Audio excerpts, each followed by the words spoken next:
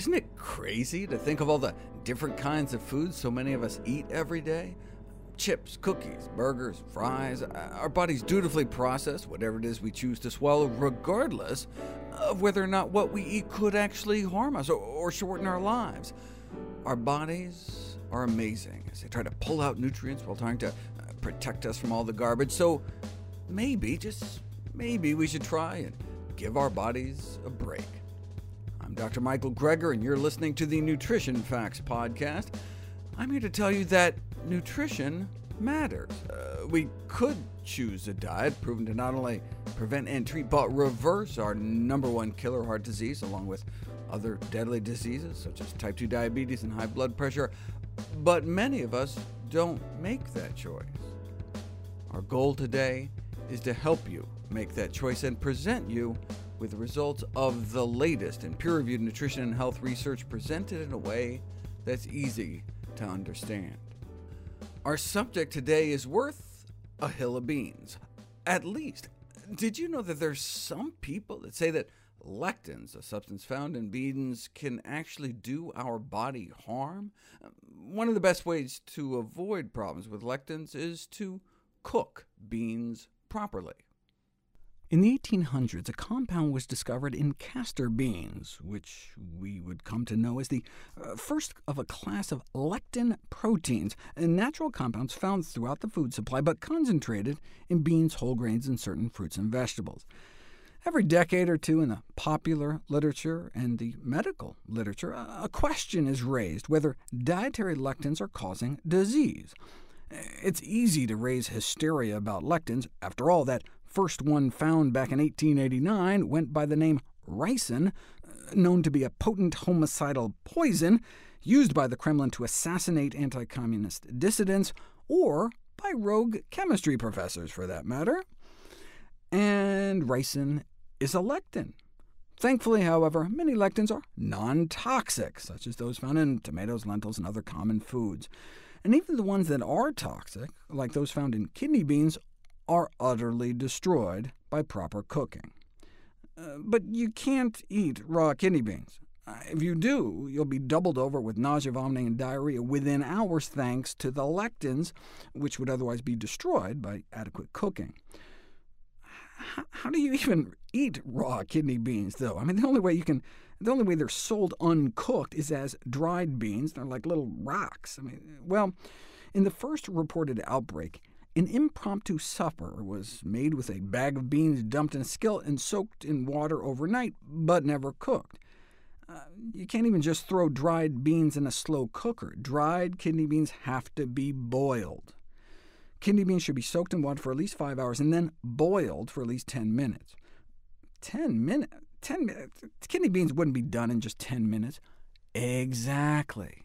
Yeah, cooking pre-soaked beans for a couple minutes can destroy the lectins, but it takes like an hour of boiling before they're edible, before you can flatten them easily with a fork. So the lectins would be long gone before they're palatable. Without pre-soaking, it takes 45 minutes in a pressure cooker to get rid of all the lectins, but an hour to make kidney beans edible. So basically, it appears that cooking beans to the point where they might be considered edible is more than sufficient to destroy virtually all lectin activity. Even 12 hours at 65 Celsius won't do it, though, which is like the temperature of a cup of hot tea. But you can tell they weren't done, still firm and rubbery, though you can imagine someone putting those in like some raw vegetable salad, and look, that could make people sick. And it has, with dozens of incidents reported over the years, all of which could have been easily prevented had the beans been soaked overnight, drained, and then boiled for at least 10 minutes. Or if they would have just eaten canned beans. Canned beans are cooked beans. The canning process is a cooking process. None of the confirmed incidents were due to canned beans. We've known since the early 60s that conventional cooking methods can effectively destroy lectins in beans, and therefore it's possible to ignore any human problems that could be associated with lectins from properly processed legumes. So, yeah, you can show that feeding lectins to rats isn't good for them, or to cell tissues in a petri dish, but in these articles that claim dietary lectins may be disease-causing toxicants, The only negative effect they can find on humans are those raw and undercooked kidney bean incidents. Do dietary lectins cause diseases of affluence? How about we test that hypothesis? So they performed a trial on 24 domestic pigs, and a paleo pig diet beat out cereal-based swine feed. Could they not find any people willing to eat paleo? In response to one such review of the evidence, based largely on laboratory rodents, one peer reviewer cautioned that we should not draw conclusions about the involvement of dietary lectins in the cause of diseases without definite and positive proof. That was written more than a quarter century ago, and no such clinical proof has yet to materialize. What we do have, however, is ever-growing evidence that legumes, beans, split peas, chickpeas, and lentils are good for us, associated with a longer lifespan, a significantly lower risk of colorectal cancer, leading cancer killer, considered part of a natural, cost-effective, and free-from-side-effects solution for the prevention and treatment of type 2 diabetes. Randomize people to eat 5 cups of lentils, chickpeas, split peas, and navy beans a week, and you can see the same benefits in terms of weight loss and metabolic benefits that you do with caloric restriction portion control. And the whole lectins theory is based on lectin-containing foods being inflammatory, but prescribe 4 servings a week of legumes packed with lectins and get a significant drop in C-reactive protein. In fact, a 40% drop of this leading indicator of systemic inflammation, eating more beans.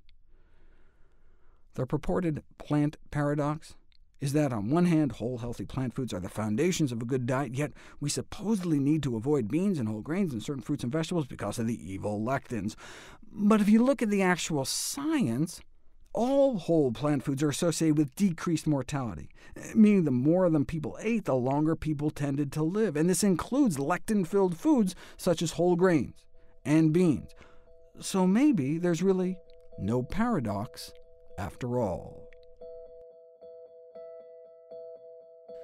Might lectins help explain why those who eat more beans and whole grains have less cancer?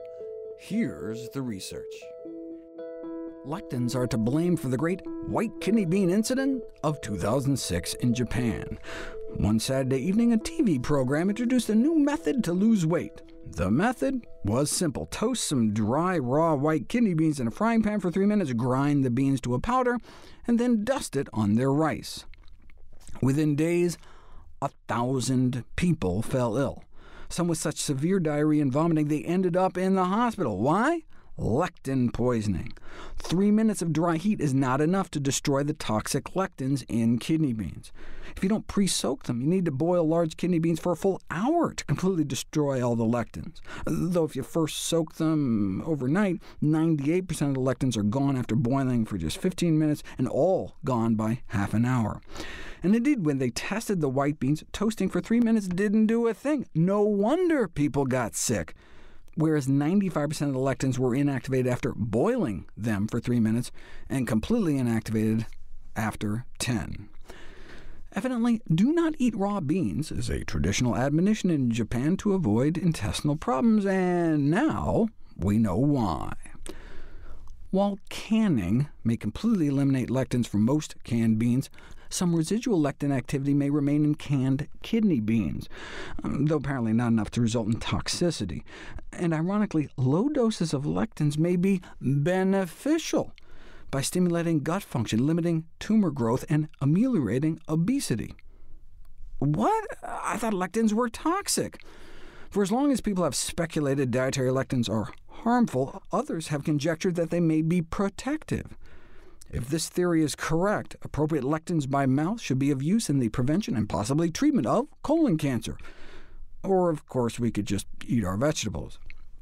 Interest in the purported anti-tumor effect of plant lectins started with the discovery in 1963 that lectins could distinguish between cancer cells and normal cells.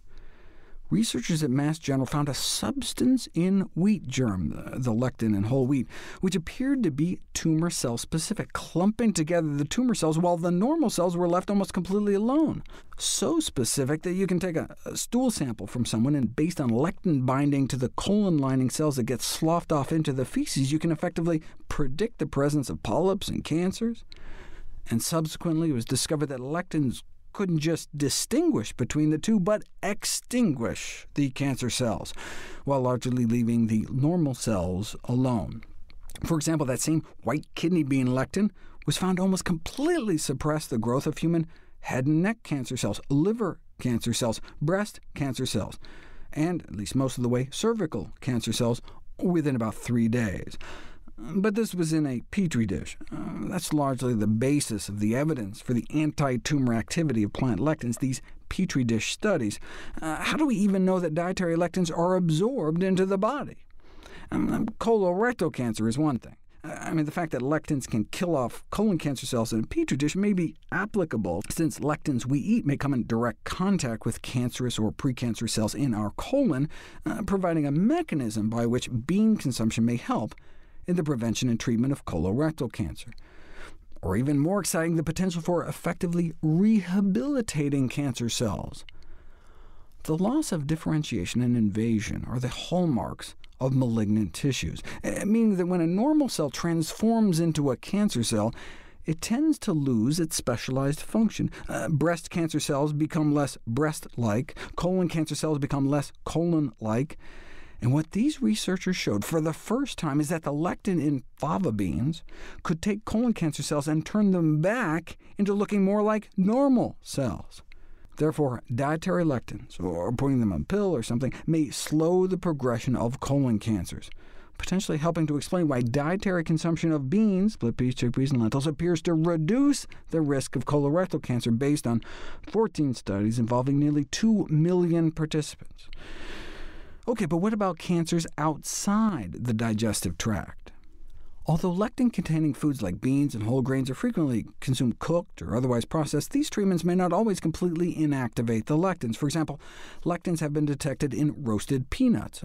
Peanuts are legumes, and we don't tend to eat them boiled, but just roasted or even raw. Yeah, but are we able to absorb the lectins into our system? Yes.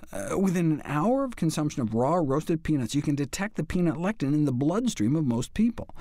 Same thing with tomatoes. Some of the non-toxic lectin in tomatoes also makes it down into our gut and into our blood. The wheat lectin, known as WGA, the wheat germ agglutinin, doesn't seem to make it into our bloodstream, though, even after apparently eating the equivalent of more than 80 slices of bread's worth of wheat germ. And if you ate something like pasta, the boiling might wipe out the lectin in the first place anyway. In terms of phytochemicals in the fight against cancer, lectins are able to resist digestion, resulting in high bioavailability, potentially allowing the cellular mechanisms of the host to utilize the full potential of the quote-unquote dramatic anti-cancer benefits lectins have to offer.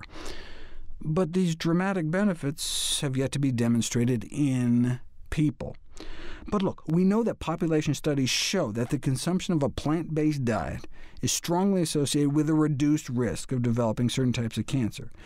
Now, they could just be eating fewer carcinogens, but plants do have all those active components that do seem to protect against the initiation, promotion, and progression of cancer. And so maybe lectins are one of those protective compounds. Look, we know people who eat more beans and whole grains tend to get less cancer overall. We're just not sure exactly why. Now, you could say, who knows, who cares? Well, Big Pharma cares. You can't make as much money on healthy foods as you can on lectin-based drugs. Here's a book that purported to expose the hidden dangers in healthy foods. My take on it doesn't even pass the whiff test. Earlier this year, I started getting emails about this book, The Plant Paradox, purporting to expose the hidden dangers in healthy foods that cause disease and weight gain, foods like beans and whole grains and tomatoes. Why? Because of lectins, which is a rehashing of the discredited blood-type diet from decades ago. They just keep coming back. Yeah, but this was written by an MD, which, if you've seen my medical school videos, you'll know is effectively an anti-credential when it comes to writing diet books, basically advertising to the world that you've received likely little or no formal training in nutrition. Dr. Atkins was, after all, a cardiologist. But look, you want to give the benefit of the doubt. The problem is that it doesn't even seem to pass the sniff test. I mean, if lectins are bad, then beans would be the worst, and so bean counters would presumably find that bean eaters cut their lives short, whereas the exact opposite may be true. With legumes, beans, split peas, chickpeas, and lentils found to be perhaps the most important dietary predictor of survival in older people in countries around the world. As Dan Buettner points out in his Blue Zones work, lectin-packed foods are the cornerstone of the diets of all the healthiest, longest-lived populations on the planet. Plant-based diets in general, and legumes in particular, are a common thread among longevity blue zones around the world, the most lectin-lush food there is. And if lectins are bad, then whole grain consumers should be riddled with disease, when in fact whole grain intake is associated with a reduced risk of coronary heart disease, the #1 killer of men and women, strokes too, and total cancer, and mortality from all causes put together, meaning people who eat whole grains tend to live longer and get fewer respiratory diseases, infectious diseases, diabetes, and all non-cardiovascular, non-cancer causes to boot. And not just in population studies. As I've shown, you can randomize people into whole grain interventions and prove cause and effect benefits. The same with tomatoes. You randomize women to a cup and a half of tomato juice or water every day, and all that nightshade tomato lectin reduces systemic inflammation, or has waist slimming effects, reducing cholesterol as well as inflammatory mediators. So when people told me about this book, I was like, let me guess, he sells a line of lectin-blocking supplements. And what do you know? Assist your body in the fight against lectins for only $79.95 a month. It's only like $1,000 a year, a bargain for pleasant bathroom visits. And then, of course, there's 10 other supplements, so for only $8,000 or $9,000 a year, you can lick those lectins. Oh, did I not mention his skincare line? Firm and Sculpt for an extra $120. All so much more affordable when you subscribe to his VIP club. But you still want to give him the benefit of the doubt. People ask me all the time to comment on some new blog or book or YouTube video, and I have to sadly be like, look, there are 100,000 peer-reviewed scientific papers on nutrition published in the medical literature every year, and we can barely keep up with those. But people kept emailing me about this book, so I was like, fine, I'll check out the first citation. Chapter 1, Citation 1, Forget everything you thought you knew was true. Diet books love saying that. For example, eating shellfish and egg yolks dramatically reduces total cholesterol. What? Egg yolks reduce cholesterol? What is this citation? By now, you know how these studies go. How do you show a food decreases cholesterol? You remove so much meat, cheese, and eggs that overall your saturated fat falls. In this case, about 50%. If you cut saturated fat in half, of course cholesterol levels are going to drop. So they got a drop in cholesterol removing meat, cheese, and egg yolks. Yet that's the paper he uses to support his statement that egg yolks dramatically reduced cholesterol. I mean, it's unbelievable. That's the opposite of the truth. Add egg yolks to people's diets, and their cholesterol goes up. I mean, how dare he say this? And it's not like some, harmless foolishness like saying the earth is flat or something. Heart disease is the #1 killer of men and women. This could actually hurt people. So much for my benefit of the doubt. To see any graphs, charts, graphics, images, or studies mentioned here, please go to the Nutrition Facts podcast landing page. There you'll find all the detailed information you need, plus links to all the sources we cite for each of these topics. Be sure to also check out my new How Not to Die cookbook, beautifully designed with more than 100 recipes for delicious, life-saving plant-based meals, snacks, and beverages. And like all my books, DVDs, and speaking engagements, all the proceeds I receive are donated to charity. NutritionFacts.org is a nonprofit, science-based public service where you can sign up for free daily updates on the latest in nutrition research via bite-sized videos and articles. Everything on the website is free. There's no ads, no corporate sponsorship. It's strictly non-commercial. I'm not selling anything. I just put it up as a public service, as a labor of love, as a tribute to my grandmother, whose own life was saved with evidence-based nutrition. Thanks for listening to Nutrition Facts. I'm Dr. Michael Greger.